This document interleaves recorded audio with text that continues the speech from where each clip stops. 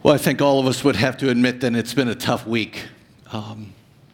Just the pendulum of emotion, of sadness and tears and sorrow, and the other swing of times when we were able to laugh this week and celebrate in the great hope that Steve is in the presence of the Lord. I don't know if you felt that, but I have been feeling that all week long, of just times where I well up with tears and other times where I bust up laughing and in remembrance of Steve. So this week I was going through some different things, and I was remembering all that Steve and I have been able to share in over 30 years of a friendship. I was thinking through some of those things. I can't even share some of those things today. And I thought of this. You probably can't see it all that well. But as I was looking through some things, I ran across this statement that Steve made right here. And after I read it, I thought, that's Steve. That's his heart. That's his purpose. That's his life. That's everything to him. It was hard for Steve to separate family and ministry. It was all one and the same. And this statement that he makes, again, just resonates, his heart and his love for people. And great celebration, but great sorrow.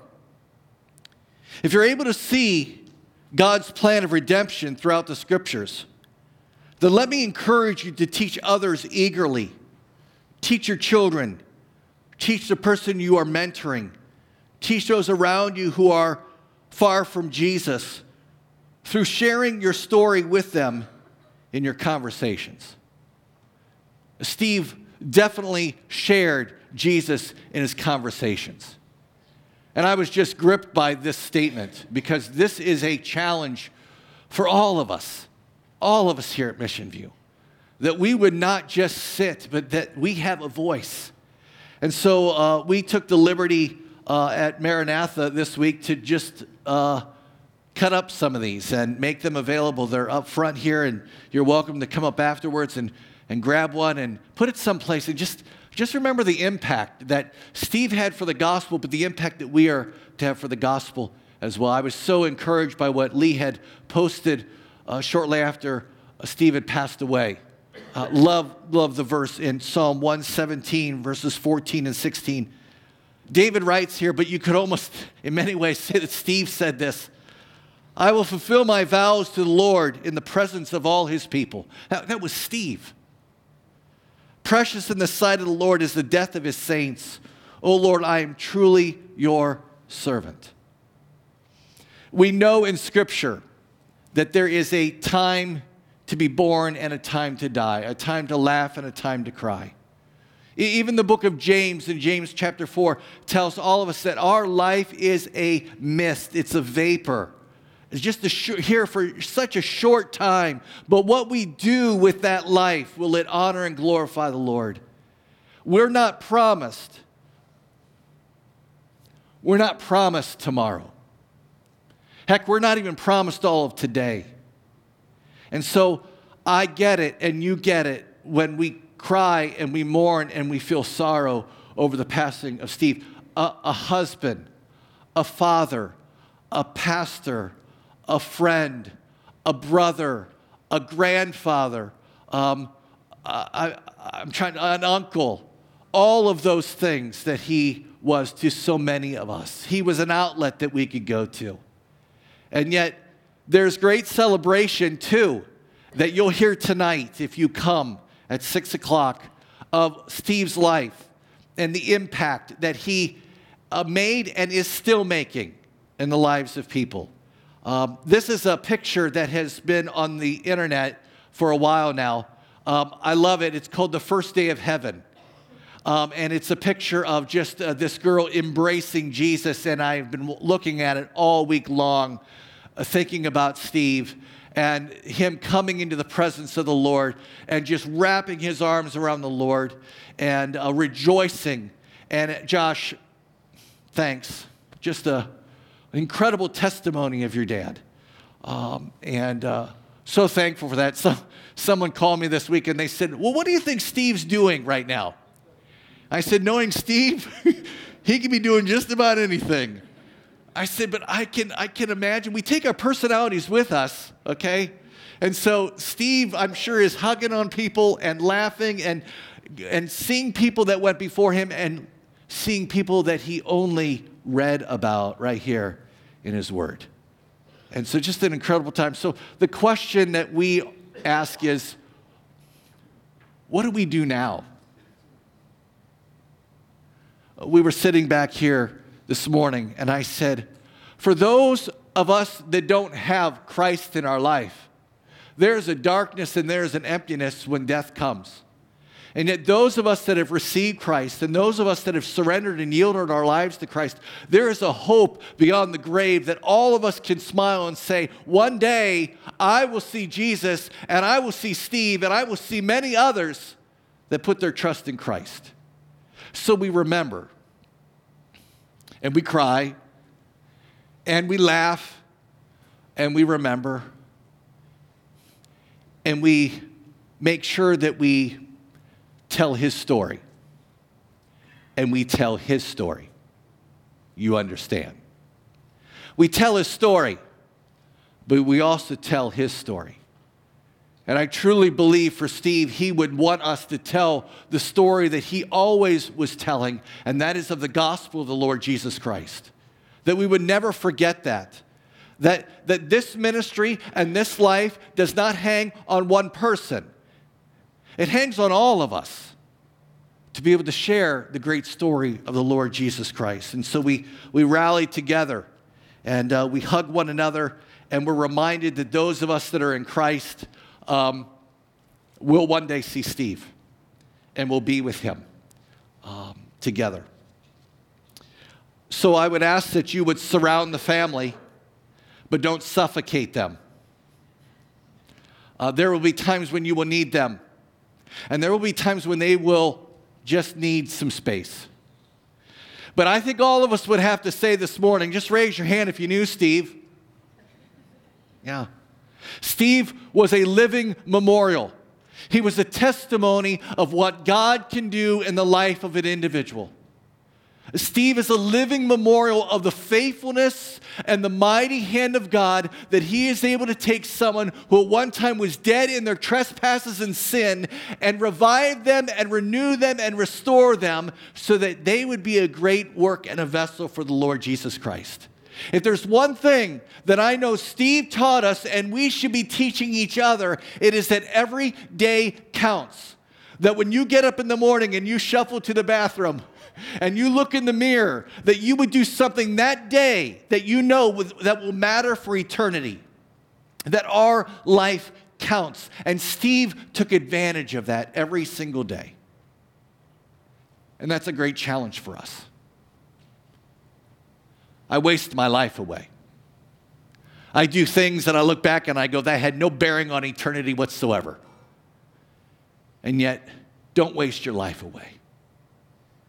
Use it to honor and glorify God. Tell the story worth listening and learning from. And I heard it this morning. I've heard it throughout this week. And that is this. People saying Steve will be missed. And when you think about it, isn't that what we all want? Don't we all want to be missed? Don't we all in some ways want to so desperately make an impact in the lives of people and be in tandem with the Lord so close that when we leave this earth, we are truly missed? And so Steve is a living memorial today of that. He spoke loud and clear through his actions that others couldn't help but see a difference in his life. And before we get into a passage this morning, I just want to remind us of this because it's a strong understanding of something. The difference in Steve's life, for those of you that are maybe here and you didn't know Steve, was not because he was a great husband. The difference in Steve's life was not because he was a great father or a great pastor. The difference in Steve's life was because he had a great Savior that saved his soul and made him a great father and made him a great husband and made him a great pastor. The difference is Jesus Christ in our life. When we get that, we get everything. But when we forget that or we don't know that, we miss out on opportunities. And so you take time and remember what Steve has done in our lives, but also remember what Christ is doing through you these days. Can we just talk for a moment about memorials this morning? I want you to think for a moment, when was the last time you saw a memorial, a statue, something that would resonate in your heart and mind of an event, a person, something that was worth saying, now there is someone throughout the course of history that made an impact in our lives. You don't have to go very far to go to McKinley Monument. And you see the monument set up for William McKinley, one of our presidents, a memorial. You go to Washington, D.C., you will see memorial after memorial after memorial of tribute of individuals and people and events. Webster, and it always comes back to Webster. Webster defines a memorial as a structure established to remind people of a person or an event. So would you meet me this morning in Joshua 4 as we think about Steve and as we think about living memorials in our own life? Joshua chapter 4. And as you're turning to Joshua 4 this morning, those of you that haven't been with us, we are walking through some of Joshua as we're looking at some leadership principles in Joshua. But we're not looking at Joshua today. We're looking at the God of Joshua. We're looking at what God has accomplished and what God has done and God's faithfulness and God's mighty power. That's what we're looking at on this day. Joshua 4. Let me rewind for you a moment just in case you weren't here last week. Thankful for Nathan Kursak who was able to be here. The people of Israel, they're rallying together. The River Jordan is at flood stage. There is no way they can get across to the promised land. There is no way they can get across with the Jordan being at flood stage.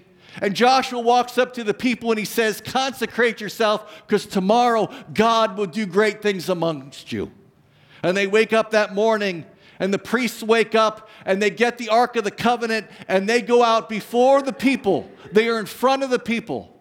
And when they get to the riverbank of the Jordan River and their feet touch that Jordan River, the water stops immediately. And it tells us that it heaped up miles away at a distance to a town called Adam, the vicinity of Zarethan. Sounds like a movie, but it heaped up all that way. We always say God is always working upstream. He's working in ways that we don't see. He's working his plan out, his agenda in our life. God is working upstream. That miracle alone would cause anyone to put their hope in Jehovah God. And so when the priests hit that water and the water immediately heaps up miles away, a distance away, they were able to cross all of the Israelites on dry ground. And they finally, after all of these years, came into this land that God told them that they would not only inherit but inhabit, called the Promised Land. And in chapter 4, we see now that they are in the Promised Land, what will they do? Will they remember the Lord? Or will they forget the Lord? Will they do their own thing like many of us do? Or will they continue to keep their sights and focus on God?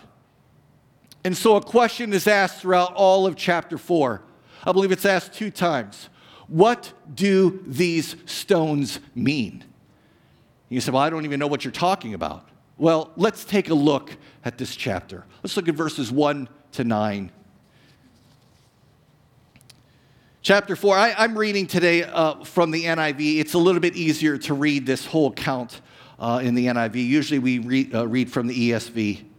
Chapter 4 of Joshua, when the whole nation had finished crossing the Jordan, the Lord said to Joshua, choose 12 men from among the people, one from each tribe, and tell them to take up 12 stones from the middle of the Jordan, from right where the priest stood, and to carry them over with you and put them down at the place where you stay tonight.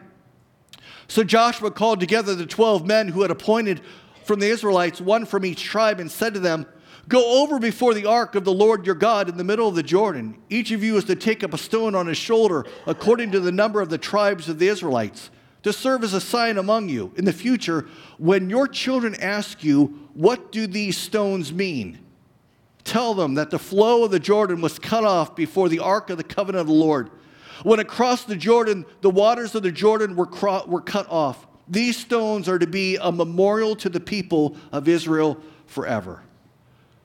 Incredible, incredible passage, incredible of what God wants to do. And the first thing that we learn here is that these stones or these memorials were a reminder to the people of all that God had accomplished. Are there things in your life that when you look at, you're reminded of God's power, you're reminded of God's presence and provision and protection in your life? Are there things in your life that when you see it, you automatically go back to a point in time when you weren't quite sure if God was going to come through or not, and you see it and you're reminded of his faithfulness? That's what these stones were all about. That when they would take these stones from the River Jordan, and please understand this, I don't believe that 12 of these individuals that were appointed by Joshua went into the River Jordan, grabbed this stone. I was going to bring a big stone in this morning, but just from the parking lot here, I don't think I could do it. And so these guys, 12 of them, grabbed stones from the Jordan River, put them on their shoulder, and walked 8 miles. I can't walk from the parking lot to here with a big stone on my shoulder. 8 miles to the place where they were lodging. And I do not believe that when they had those stones and they came to that place, they just threw them in a pile. I believe they were stacked in such a way that caused people to ponder, to think, to remember, and to ask, what do these stones mean? My wife and I recently were in Washington, and in November, the Bible Museum opened up in Washington. Great place to go. There's 5 floors. I'd recommend floor number 3. The rest of it, okay. But floor 3 is great. And on floor 3, you're walking through kind of this Disney type thing. It's amazing. And I saw this, and I knew I would be preaching on Joshua 4, and I always imagined it would look like that, minus the exit sign, okay? I'm thinking, why in the world did I have to take a picture with an exit sign? But I believe they stacked them so that when they, why is Joshua and the Lord telling the people to stack these stones? Because there will be a time in their life and our life when we want to quit, when our faith wavers. Anyone have a faith that wavers from time to time? You find yourself not in an oasis time, but a desert time in your life. Times when you're at a breaking point and you just want to quit and give up. Times when you're asking the Lord, Lord, are you going to come through? Are you really going to come through? Because I need you now more than ever before, that they can go back to that point, come back to that memorial, come back to that place, and be reminded of the faithfulness of God. Oh, that you would do that. I don't know what it is, and I don't know where it is for you. But is there a place that you can pinpoint in your life, much like the Israelites, that when you go back to it, I'm reminded of God's faithfulness. And I'm reminded the same God that worked in my life in the past is the same God as I walk in obedience today, that he will take care of me and he will be faithful and I can trust in him.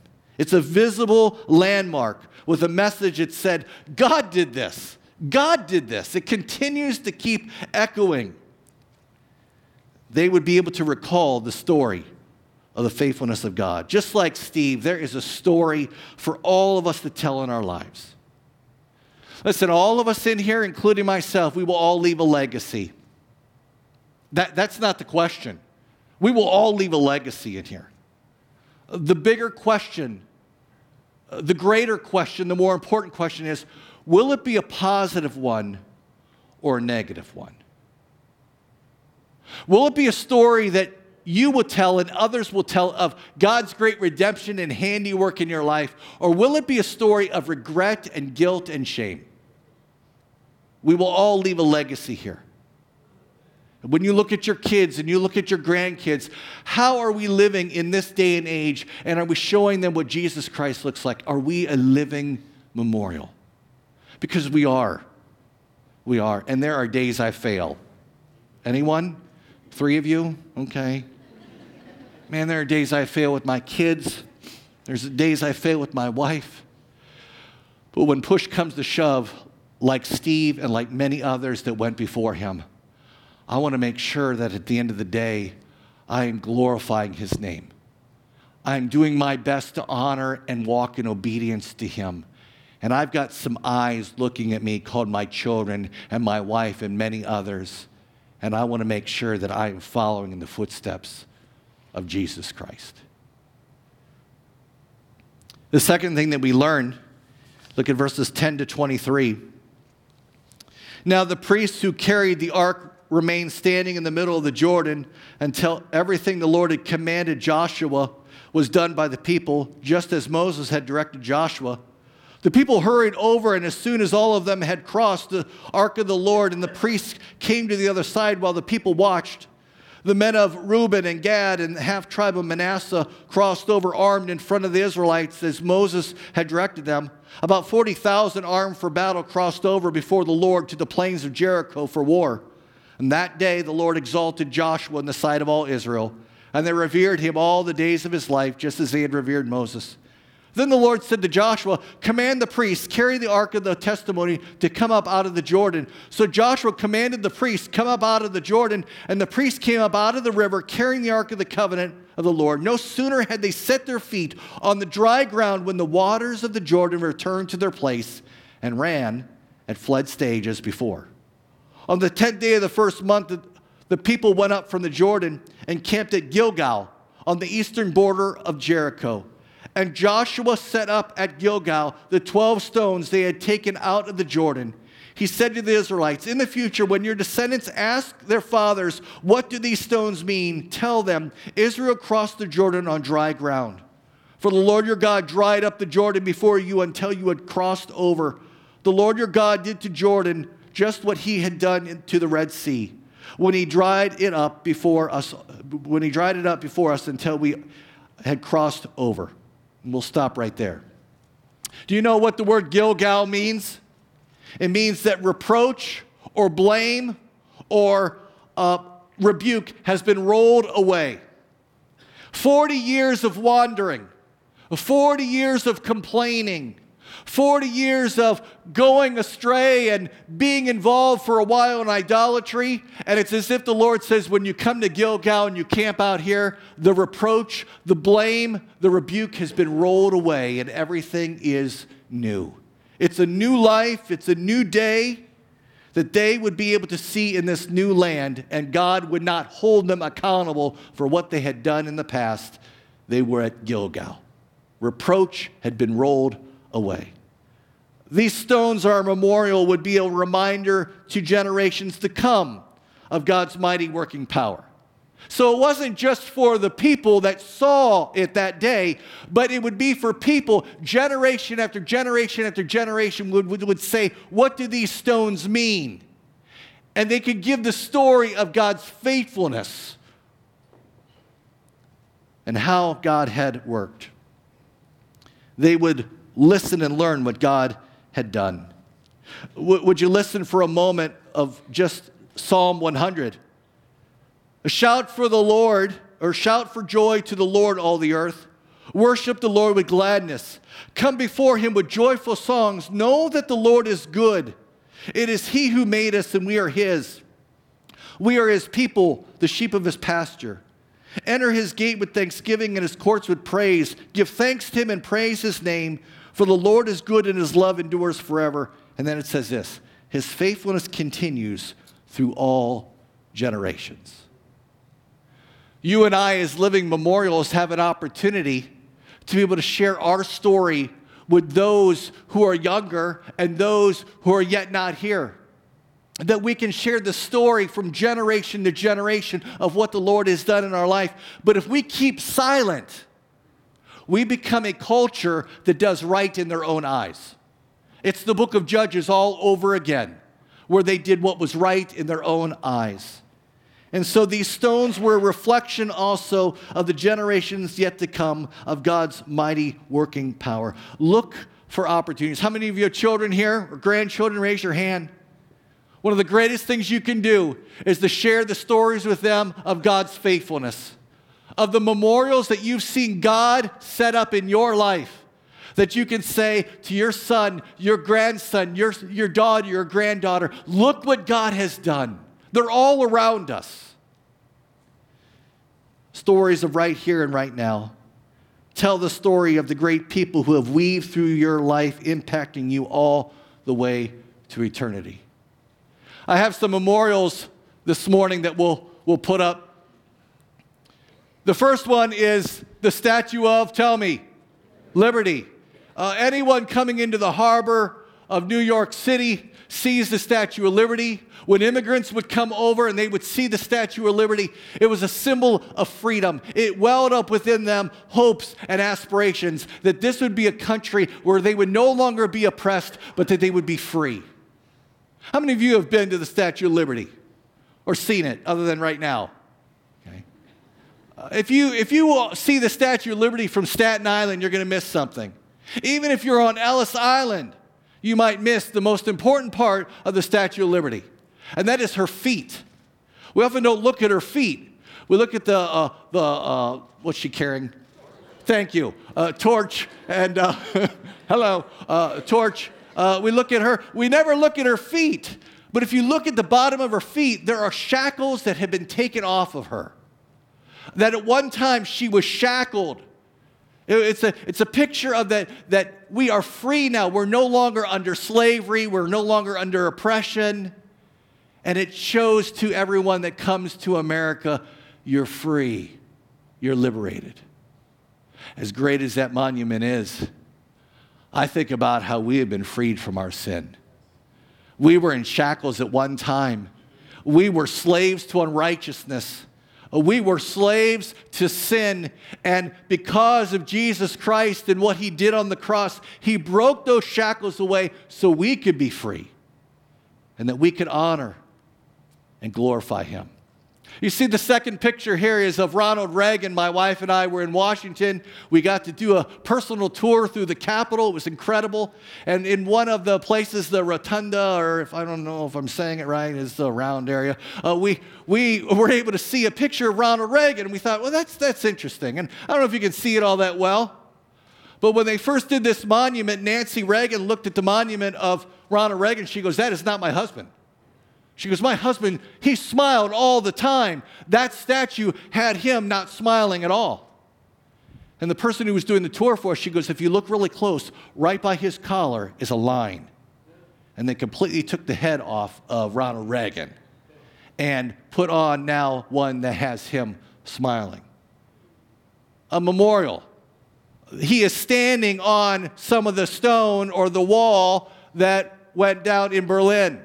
When he said, Mr. Gorbachev, take down that wall. He is standing on some of that foundation. It's a memorial of someone who has made a difference and a change in our life. You know what the last one is? It's the Vietnam Wall. Thousands upon thousands upon thousands of individuals from America came into Vietnam and gave their lives for a cause that many people back here in the United States said, what are we doing? And when they returned, they did not get honor. They did not get any kind of recognition whatsoever.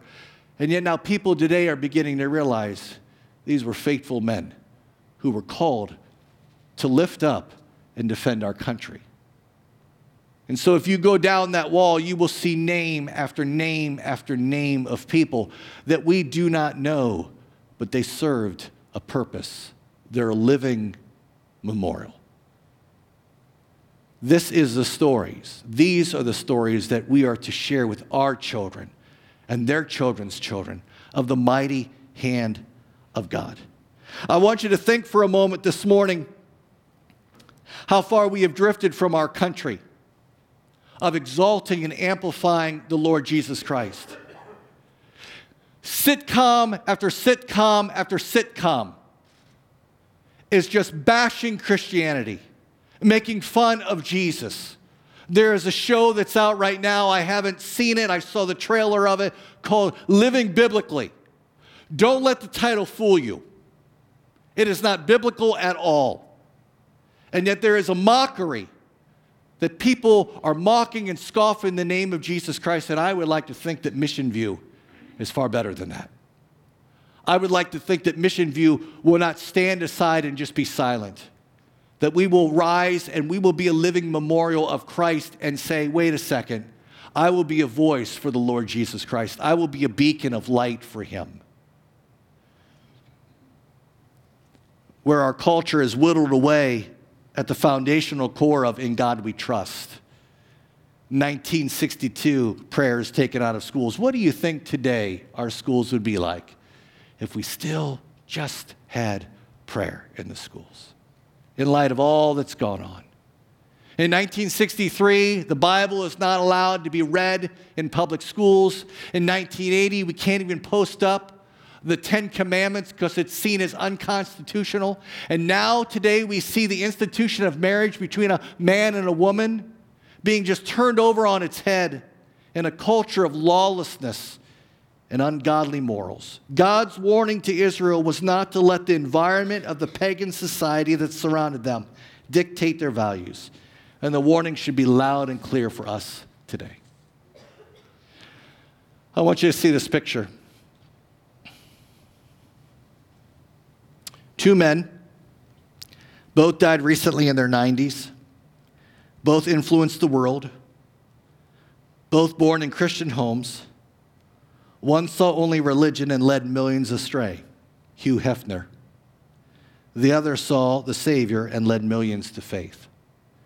This is a powerful picture of what a surrendered life to God looks like and what a self-gratifying life looks like. One used his life to build lives and edify people, while the other used his life to build wealth and corrupt others. We have one life. One life. How are we going to use it? One was a modern-day prophet. The other was a modern-day pervert. How will we live our lives? And so I just want to challenge you in light of Steve's passing that there is an opportunity that we have every single day to be living memorials. That we would be a beacon of light, that we would kind of rise up from the ashes and speak truth. That we'd find ourselves being the living memorials, that in the midst of adversity we would stand strong. I want to encourage you today that in the midst of your life, in the midst of what's going on, that our faith would be like flint, and that we would find ourselves firmly holding to the principles of God's word and running the race of righteousness for his name's sake. Because we just lost a good man, and heaven gained him. And yet we all have an opportunity to be a living memorial. The greatest thing you can do if you have kids or grandkids is not to teach them how to make a quick buck. It's not to how to have the dream home. And it's not to how to have the dream boat. But it's to help them to see the joy that comes in following Jesus. The best thing that we can give to our kids and grandkids is to help them to know who Jesus Christ is and what he has done in our lives. The best thing we can do for our kids is to teach them how to fish for men. And the best thing that we can do is to teach them to walk in obedience to God's word in a cesspool of this culture. I want to read to you Deuteronomy chapter 6. It says this. Hear, O Israel, the Lord our God, the Lord is one. Love the Lord your God with 85% of your heart, 65% of your soul, and 33.5% of your strength. Is that what it says? No, that we would love the Lord our God with all of our heart and all of our soul and all of our strength. These commandments that I give you today are to be upon your hearts. Impress them on your children. You cannot impress something on your children if it's not on your heart as well. It's not so much what you teach. It's not so much what is taught but caught that our children see.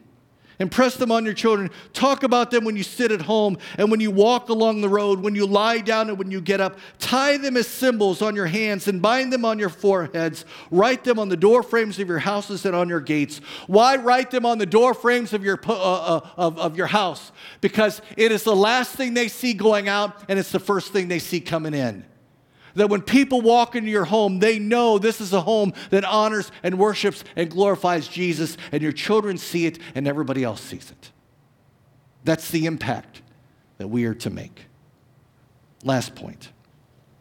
Verse 24 of Joshua 4 says, He did this so that all the peoples of the earth might know that the hand of the Lord is powerful, and so that you might always fear the Lord your God. These stones or memorials would be a visible proclamation of the living God to a lost world. It wasn't just to the people then, it wasn't just for generations to come, but it would also be a visible demonstration, a proclamation to the lost world that there is a true living God that can save your soul and take away your sin, found through Jesus Christ. I read the story this week of a chaplain who had gone into a locker room in a major league baseball locker room. And he was giving a devotion to the players just prior to a game. And he asked this question: how many of you players know where your grandfather is buried? And many hands went up. And then he said, how many of you know where your great-great-grandfather, how many of you know where your great-grandfather is buried? And a few hands went up. He said, how many of you know where your great-great-grandfather is buried?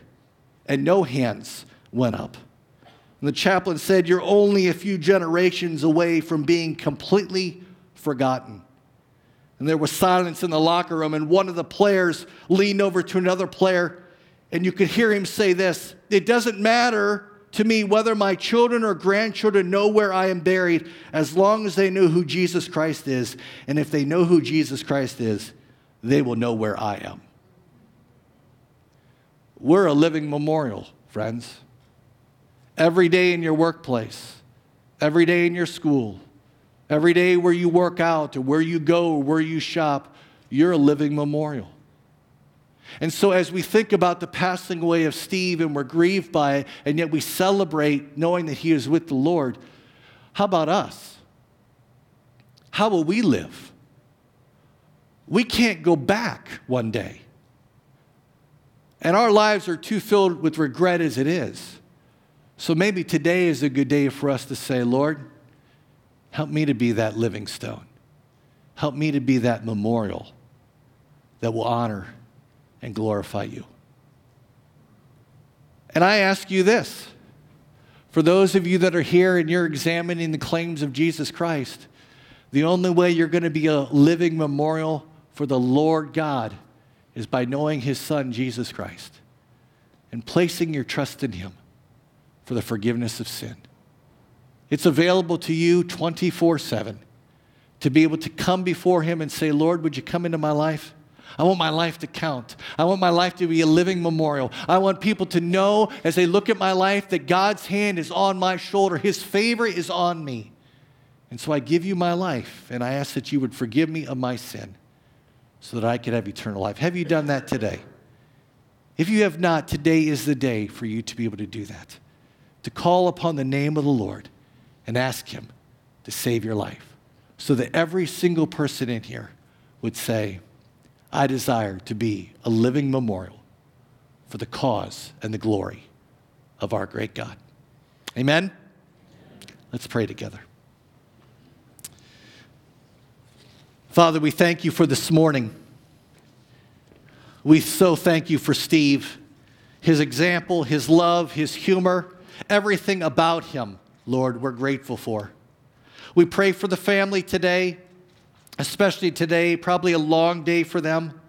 But today, Lord, that they would be able to proclaim your glory, worship you in spirit and in truth, that we would be able to highlight Steve's life, but not forget that you are more important than anything or anyone else. And so I ask that you'd be with Sarah today, and Phil today, and Josh today, and Leanne today, and Jim and Rosemary today, and other family members today. Lord, that we would be thankful for them, embrace them, Lord, and be grateful for the life of Steve Marshall. And so this morning, Lord, for us, those of us that are left behind, may we find ourselves saying, Lord, each and every day, I want to make my life count for you. What would you have me to do? Where would you have me to go? Whom would you have me to talk to today?